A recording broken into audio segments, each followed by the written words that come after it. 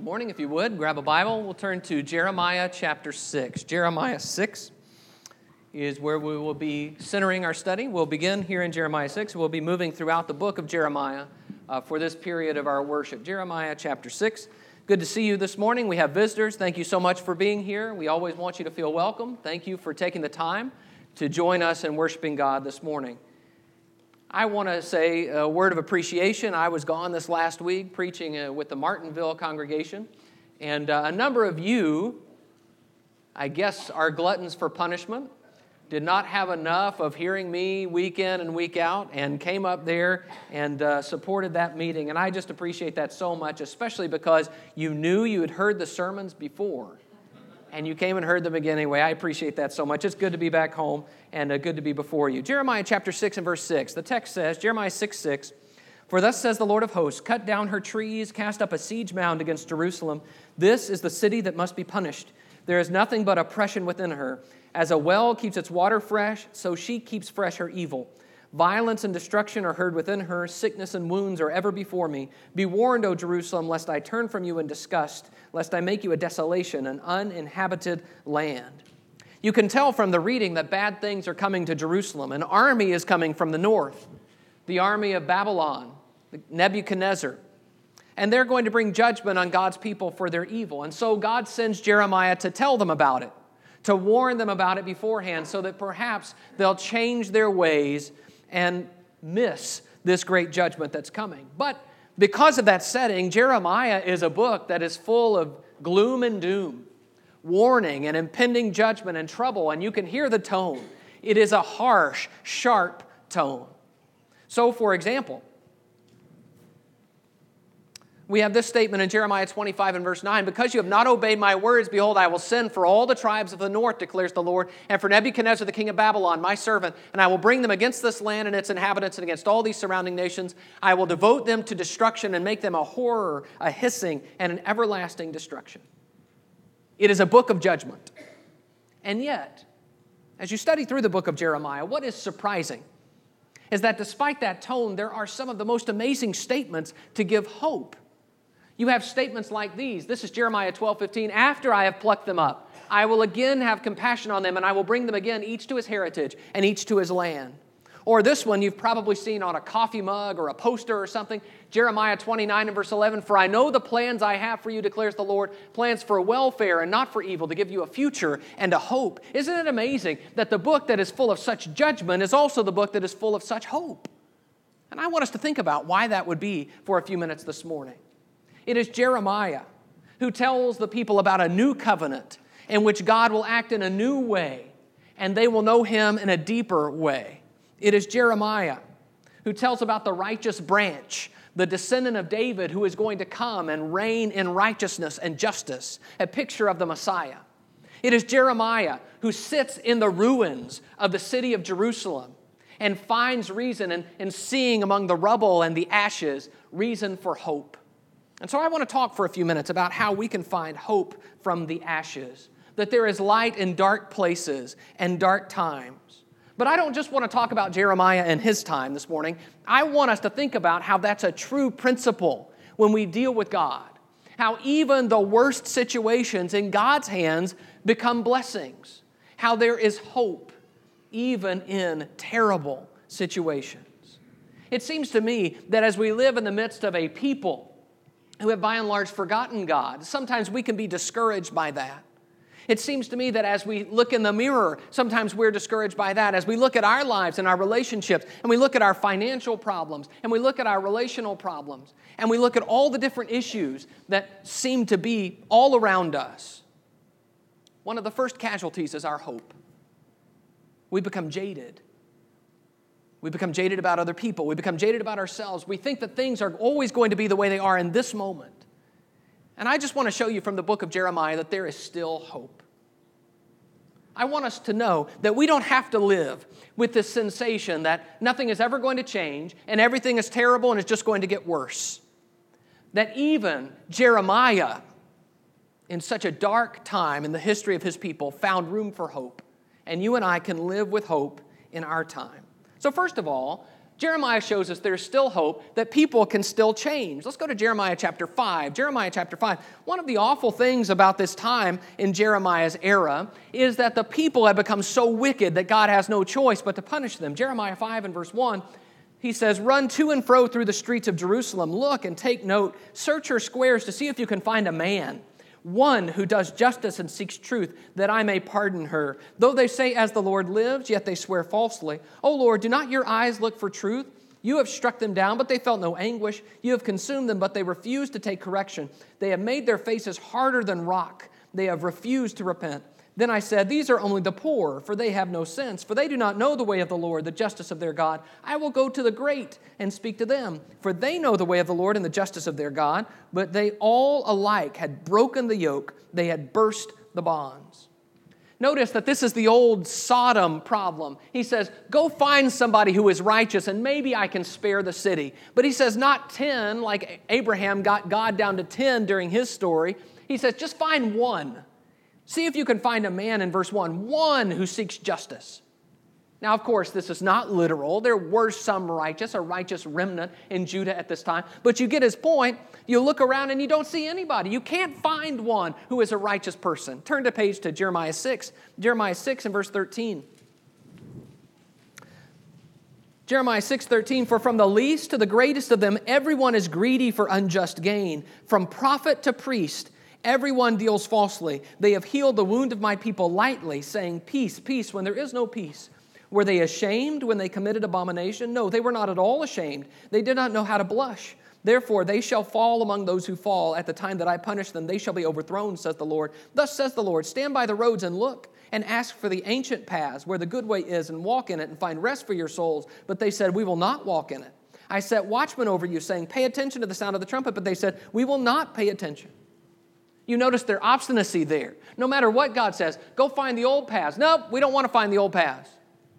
Listen to me. Nope, we don't want to listen. Whatever God says, we want to do the opposite. And it's not just a problem where the poor people or the people who are outside power think this way.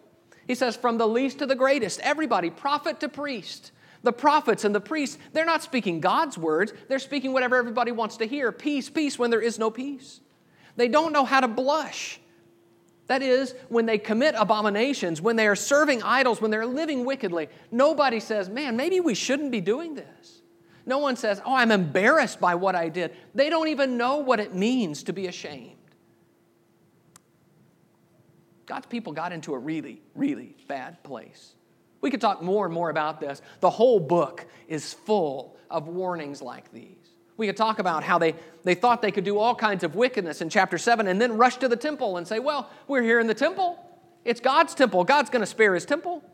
As if their actions somehow don't overrule God's protection of his own place. He also speaks to the evil of the leaders. And that is a unique problem, isn't it? When we serve under leaders who are wicked men and women, just as they did, there is a frustration that says you should be someone from whom more is expected because you are a leader. And when you turn your back on God, it not only affects you and your family, but it affects all of those whom you lead.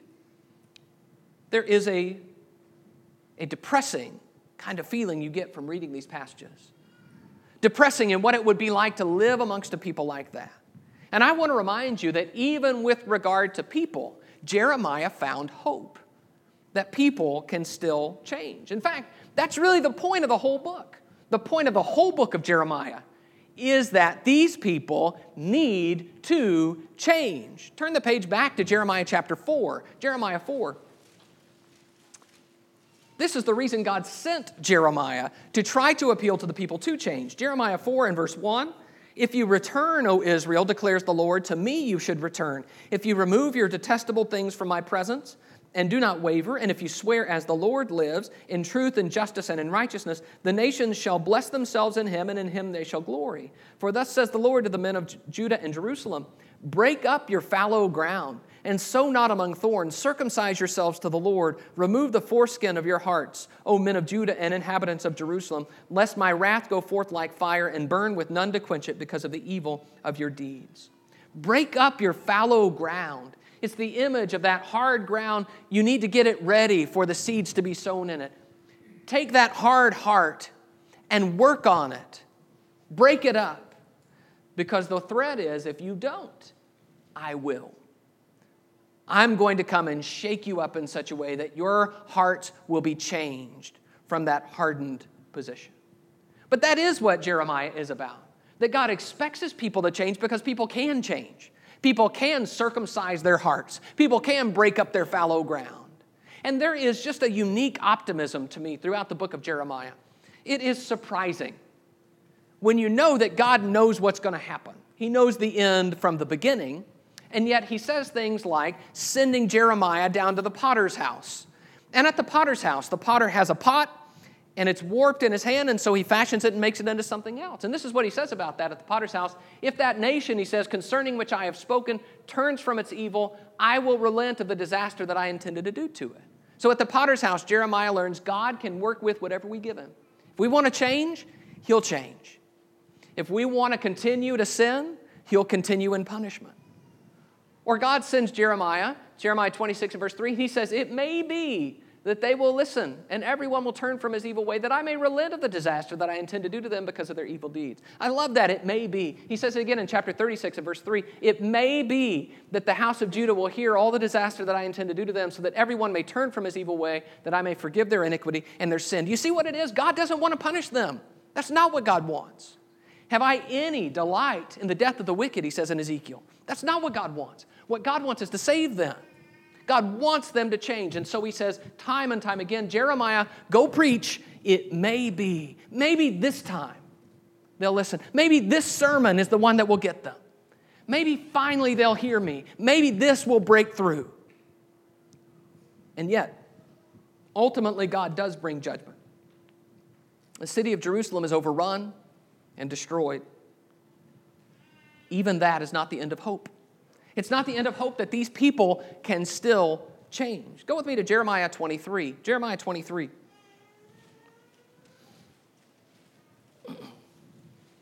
God looks beyond even that judgment to a renewed people, a changed people that are changed by the difficulty they go through in the judgment.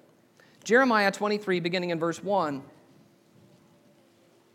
Jeremiah 23:1, woe to the shepherds who destroy and scatter the sheep of my pasture, declares the Lord. Therefore, thus says the Lord, the God of Israel, concerning the shepherds who care for my people. You have scattered my flock and have driven them away. You have not attended to them.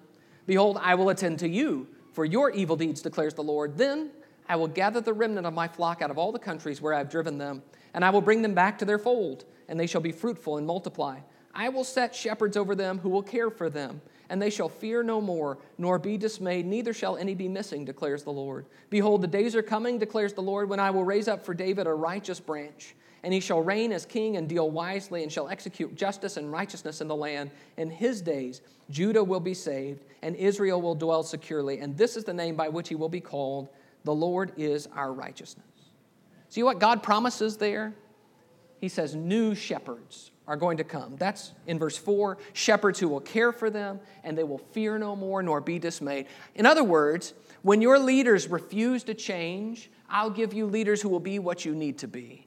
That this situation is not going to always continue the way it is. And then ultimately, he says, I'm going to set up my branch. I believe this is the Messiah, the branch, the son of David, who is going to rule over the people and be the shepherd that they're truly seeking. But he is saying, don't give up hope because your leaders are not what they should be. Because that can all change. Turn the page to Jeremiah 24. When you think about those hard-hearted people we talked about, you remember God says, do this, and they say, no, we don't want to. We don't want to pay attention. We don't want the old paths. Jeremiah 24, beginning in verse 4. It says, then the word of the Lord came to me. Thus says the Lord, the God of Israel, like these good figs, so I will regard as good the exiles from Judah whom I have sent away from this place to the land of the Chaldeans. I will set my eyes on them for good, and I will bring them back to this land. I will build them up and not tear them down. I will plant them and not pluck them up. I will give them a heart to know that I am the Lord, and they shall be my people, and I will be their God, for they shall return to me with their whole heart. Different kind of heart, different kind of people. A heart to know that I am the Lord, a heart to know that I am their God and they are my people. What he is telling through Jeremiah is that people are not always going to be the way they are in this moment. And as frustrating as it is to deal with people who will not change, there is still hope that people can change. Now, let me explain why we need that truth in our time today. It is important because as frustrated as we get with people, and I mean people in our society and people in our government, and I mean people that we engage with online, and I mean people in our local churches and in our neighborhoods and in our schools, one of the most dangerous things is that we easily become jaded about people. And we assume that people will always be the way they are in the moment that we meet them. Now, we are not that way. We don't think that way about ourselves. But we begin to think that way about others, that people are never going to change. And I'm not suggesting that we should become naive. And I am not suggesting that it is easy for people to change. It is not. I am saying that because God is still active, people can still change. And because God is still at work and God's word is at work, we should expect it. Because God is going to be working on people. That's what he does. And Jeremiah reminds us that we can take hope in that. Now, that process will be extremely painful and difficult. It is for us. It is for others. Most major changes are painful and difficult. But God can bring even very difficult times into our lives to accomplish something that mere words cannot. There comes a point where all the words just have to stop. Because as God time and time again sends his prophets over and over again, the people become harder and harder and harder. And so God has to act in a different way. And he does by bringing the Babylonians. So my application here is twofold. People can still change. First, it means that I need to always be willing to change, to respond to God. I am never perfect the way I am. I'm never good.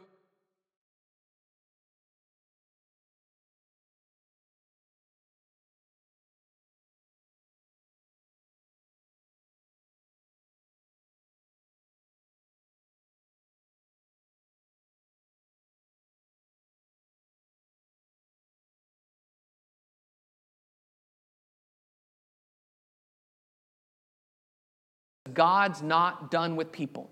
And we can't afford to give up on people when they can still change and become more of what God wants them to be. Second, there's still hope because circumstances can still improve. You know, things get bad in the time of Jeremiah. Very bad. They're under siege by the Babylonian army, which means their food supply is cut off. They resort to cannibalism. The king tries to sneak out of the city. He's captured. His sons are murdered in front of him. The city is burned. The temple is burned. Land that has been for centuries in certain families, given in the time of Joshua to certain families, is now abandoned with no hope that that'll ever be my land again. As the people are marched off into a land where they don't speak the language, hundreds of miles from home, many of them never to return.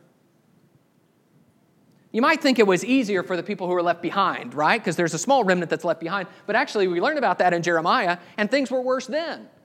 Because the one guy who seems to be a leader is assassinated, and a sort of civil war breaks out where the people decide it'd be better to go to Egypt. It's a hard time. And it seems to me that it is a supremely unlikely place to find hope. But that is exactly what happens with Jeremiah. God speaks through Jeremiah to give hope to him and to all the people of Judah that circumstances are not always going to be the way circumstances are right now. Let's look at that. Jeremiah 24, read with me again, verse 4. Jeremiah 24 and verse 4, then the word of the Lord came to me and said, thus says the Lord, the God of Israel, like these good figs, so I will regard as good the exiles from Judah whom I have sent away from this place to the land of the Chaldeans. I will set my eyes on them for good, and I will bring them back to this land. I will build them up and not tear them down. I will plant them and not pluck them up. Do you hear that? That is good news for these people. I will bring you back. Where I pulled you up, I'm going to plant you again. Where I've torn down, I'm going to build up again. Things will not be the way they are in this moment for good. Jeremiah 25, next chapter, Jeremiah 25 and verse 11. This whole land shall become a ruin and a waste, and these nations shall serve the king of Babylon 70 years. Then after 70 years are completed, I will punish the king of Babylon and that nation, the land of the Chaldeans, for their iniquity, declares the Lord, making the land an everlasting waste. I will bring upon that land all the words that I have uttered against it, everything written in this book, which Jeremiah prophesied against all the nations. By the way, he says some really sharp things about Babylon at the end of the book. Verse 14, for many nations and great kings shall make slaves even of them, and I will recompense them according to their deeds and the work of their hands. What he is saying is, the way things are right now, I'm going to turn them over. Now, it'll be a while. After 70 years, you're going to serve the king of Babylon 70 years, but then I'm going to judge Babylon.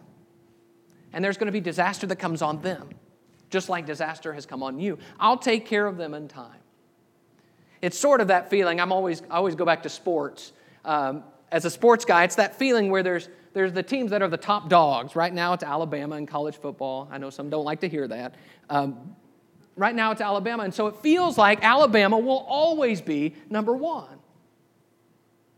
But someday, Alabama won't be number one. And you see, it's that idea that someday God is saying, right now, Babylon's number one. They're at the top. But someday, they're going to fall, and you will rise.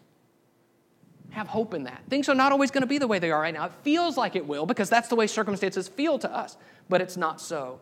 Go with me to Jeremiah 29. Jeremiah 29 and verse 10. I put this on the board in the beginning.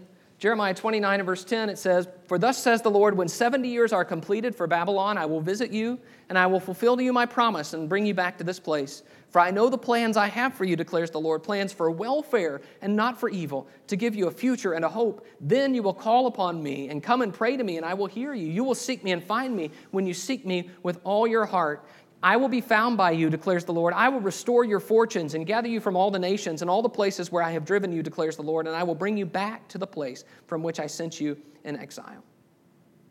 At one point, to emphasize this, God makes Jeremiah go buy a field, which, by the way, it seems like a waste of money, doesn't it, when the whole city's about to be destroyed? But he goes and buys a field, and God says, this is what's going to happen. Someday my people are going to come back, and they're going to buy fields again.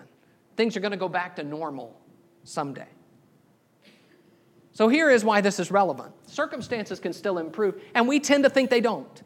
We tend to think that things will always be the way they are. And especially is that true when we go through hard times. My issues in my job feel like they will never be resolved.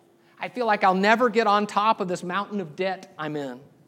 My struggles in my relationships, where I can't seem to find the person I want to be with for the rest of my life, seems like it'll be forever. Challenging times in my life feel like they will never stop. And Jeremiah says, if he can find hope when his nation is being destroyed, then you and I can find hope that our circumstances are not always going to be the way that they are. Now, that's not a promise. I'm not saying God guarantees things are always going to work out great. But I am saying Jeremiah reminds us that circumstances are not permanent. So my application is twofold. One, what we need is to learn contentment with our circumstances while anticipating that hopefully things may improve as we trust God and that God's got our best interests at heart. That is, we look for the positives of our situation. We look for God and what God is doing to grow and deepen our faith. I still hope that things will improve, but I will be fine either way. And the second is that we need to be patient with other people, understanding that their circumstances are shifting as well. I'm not sure we think about that very often. We know a lot about our circumstances, and we think a lot about that, but when we look at other people, we always seem to think that they're not going through anything. We need to understand that they deserve patience. It's hard for them too. They are trying to learn contentment while anticipating better things too. And they need me to be patient and hopeful about them. And the third thing I want to say is there's still hope because challenges can still become blessings. One of the most encouraging thoughts in difficult times like Jeremiah's time is the idea that God specializes in turning challenges into blessings. That's really what he does. In fact, very often, he will allow the challenge just for that reason. It will make us better than we were without it.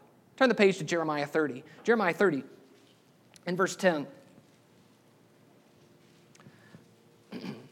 Jeremiah 30 and verse 10, the text says, "Then fear not, O Jacob, my servant, declares the Lord, nor be dismayed, O Israel, for behold, I will save you from far away, and your offspring from the land of their captivity. Jacob shall return and have quiet and ease, and none shall make him afraid. For I am with you to save you, declares the Lord. I will make a full end of all the nations among whom I scattered you, but of you I will not make a full end. I will discipline you in just measure, and I will by no means leave you unpunished. For thus says the Lord, your hurt is incurable, your wound is grievous. There is none to uphold your cause, no medicine for your wound, no healing for you. All your lovers have forgotten you. They care nothing about you. For I have dealt you the blow of an enemy, the punishment of a merciless foe, because your guilt is great, because your sins are flagrant. Why do you cry out over your hurt? Your pain is incurable, because your guilt is great, because your sins are flagrant. I have done these things to you. Therefore, all who devour you shall be devoured, and all your foes, every one of them, shall go into captivity. Those who plunder you shall be plundered, and all who prey on you I will make a prey. For I will restore health to you, and your wounds I will heal, declares the Lord, because they have called you an outcast. It is Zion for whom no one cares." This passage is helpful because what he does is to give a purpose for the judgment. That purpose is in verse 11, where he says, "I will discipline you in just measure." I will discipline you. There is something that Israel, Judah here, needs to learn. They need to grow. They are not what they should be. Negative consequences help them. They bless them. And there is also an awareness that God has done something for them that they could never have done for themselves. He talks about, there is none to heal you, and then he says, I will heal you. I will fix your problems because no one else can. You are in need. Sometimes it is stripping away our own sense of power and control that helps us most connect to God. That I am not in control of my life, and I really never have been. And I'm not sure of anything that would drive that lesson home quite like having everything you own taken away from you and being marched into slavery. Like what happens to the people of Jerusalem. And God says there's good that comes from that. You learned something there. In fact, one of the amazing things I learned as I studied Jeremiah this week is that God expects this to be a total redefinition of their understanding of God. That this experience is going to transform their relationship with God. I want to show you that. Look with me in Jeremiah chapter 16. Jeremiah 16.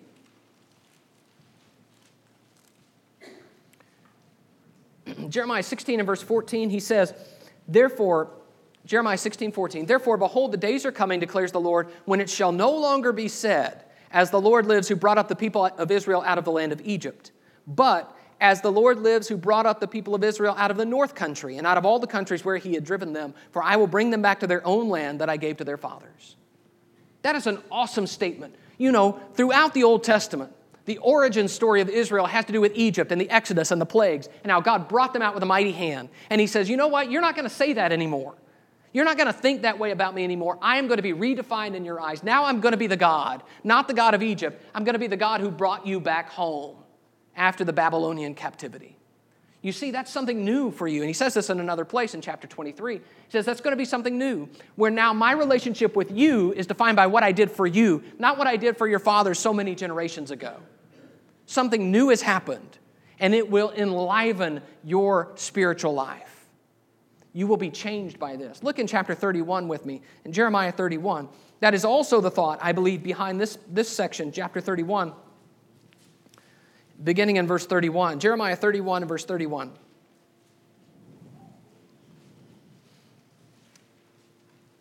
Jeremiah says, "Behold, the days are coming, declares the Lord, when I will make a new covenant with the house of Israel and the house of Judah, not like the covenant that I made with their fathers on the day when I took them by the hand to bring them out of the land of Egypt, my covenant that they broke, though I was their husband, declares the Lord. For this is the covenant that I will make with the house of Israel after those days, declares the Lord. I will put my law within them, and I will write it on their hearts, and I will be their God, and they shall be my people. And no longer shall each one teach his neighbor and each his brother, saying, Know the Lord, for they shall all know me, from the least of them to the greatest, declares the Lord, for I will forgive their iniquity, and I will remember their sin no more."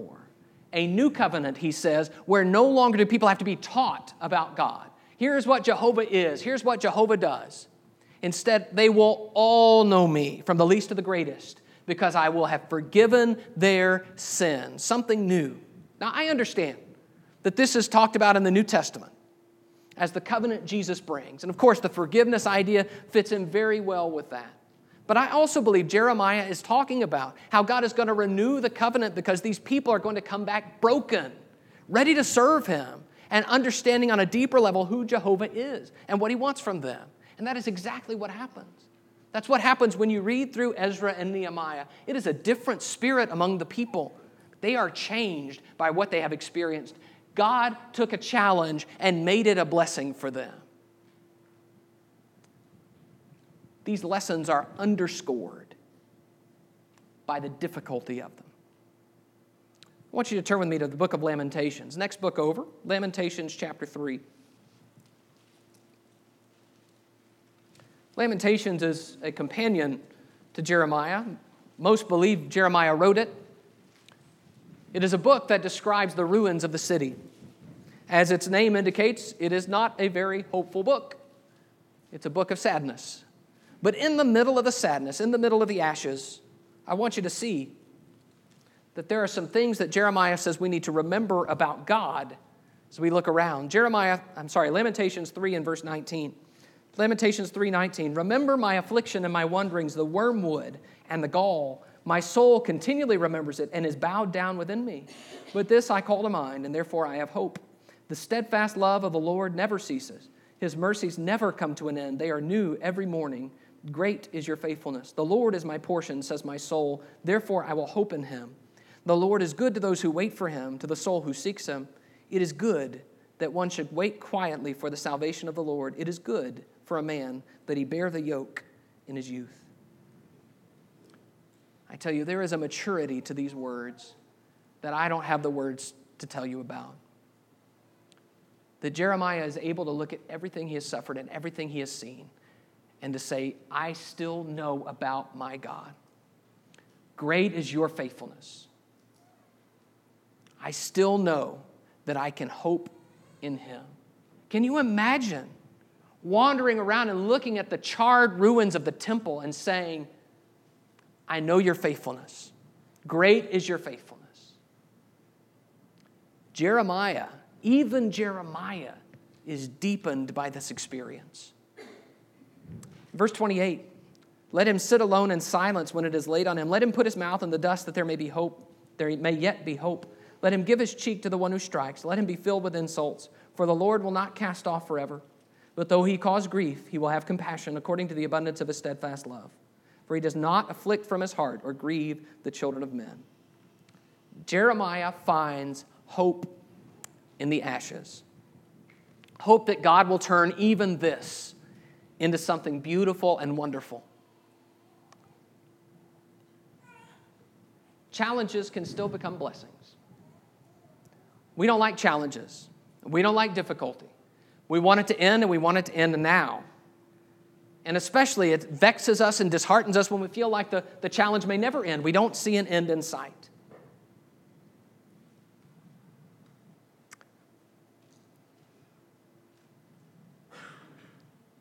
We have our struggles with this. People who are realizing that a sickness is not something they're going to get over, something they're going to live with for the rest of their lives. Relationships that are breaking down in our families, marriages that are struggling, financial problems, real issues. They hurt, they're hard, and we wonder, will things work out okay? Will be happily ever after? It sure doesn't look like it. I'm not trying to say that there is always going to be an end, finite end to our troubles. I don't know that. But I am saying there is still hope, always hope, that God can turn those challenges into blessings. That God can refine our character, that God can wake us up through challenges. God can humble us and teach us to rely on Him rather than on ourselves. That God can encourage our brothers through us. That God can reach the world through us. That God can add to our patience through our difficulty. And even in physical things, we know this, we see the great value in physical things of overcoming challenges. And when we have overcome a challenge, we feel a great sense of pride and accomplishment. How much more spiritually when we have overcome the challenges and see God is guiding a process, changing our challenges into blessings. So my application is twofold. One, we need to learn to gain hope by trusting that God is guiding us through challenges. Discipline and growth and strength are found here. The words of Lamentations, where Jeremiah is ready to suffer and still trust. God makes new things possible through our suffering and through our trouble. There is still hope. If that's true of Jeremiah, as he sifts through the rubble of Jerusalem, it is true in my life and in yours. And second, we need patience with other people who are experiencing challenges and difficulty, to speak words of hope to them, to help them through their challenges, to help them understand, maybe in a delicate way, how God can help them and make this difficult time into something wonderful. Not that we'd want to experience it again, but that we can see the value in it, and we can see that God was behind it all along. Now, such people are going to be difficult to deal with at sometimes. They're going to need patience. Sometimes they may be angry with us. Sometimes they may be angry with God. But we can be a positive influence for them. We can be patient with them. There is still hope that people can still change, that circumstances can still improve, that challenges can still become blessings. The reason that there's still hope is that God hasn't changed. He is the same God. In fact, through the frustrations and difficulties of life, we learn to understand God more deeply. Would you pray with me about that? Our God and Father, we are so thankful to you for this time that we've been allowed to open up your word together and to study from it. We're thankful for Jeremiah, for the life that he lived, faithful obedience to you, and the suffering he went through and willfully endured so that he could communicate your message.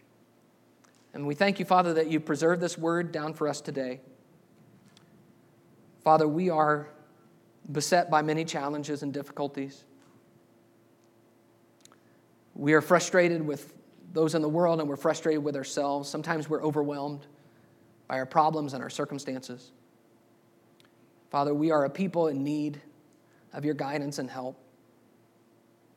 And Father, we pray that you will bless us to see with different eyes and to find hope through all the difficulty and negativity of life. We pray, Father, that you'll help us to remember that you are with us, that you guide us, that you want what's best for us, even if we can't always see what that is in the moment. Give us, Father, the heart of Jeremiah to trust you and to trust your faithfulness. And I pray that you'll bless us to be able to help one another, to bear one another's burdens through these difficulties, to pick each other up, to strengthen the hands that hang down. And I pray that you'll bless us as a congregation, that we'll look after one another, and that we'll be a light to those around us as we show that you're walking with us through the difficulties. And Father, I pray that you'll touch hearts. If there is someone here who needs to respond to your gospel and who needs to lay down the weights of sin or of trouble in their lives, that they'll be willing to come to you, that we can help them to be right with you. I pray all these things, Father, in the name of your Son, Jesus. Amen. Might be someone here this morning who needs to respond to the invitation, the call of Jesus. If you're ready to become a Christian and have your sins washed away by submitting to his will in baptism and turning away from those sins, or if there's any need that we can help you to make right, please come to the front right now as we stand and sing to encourage you.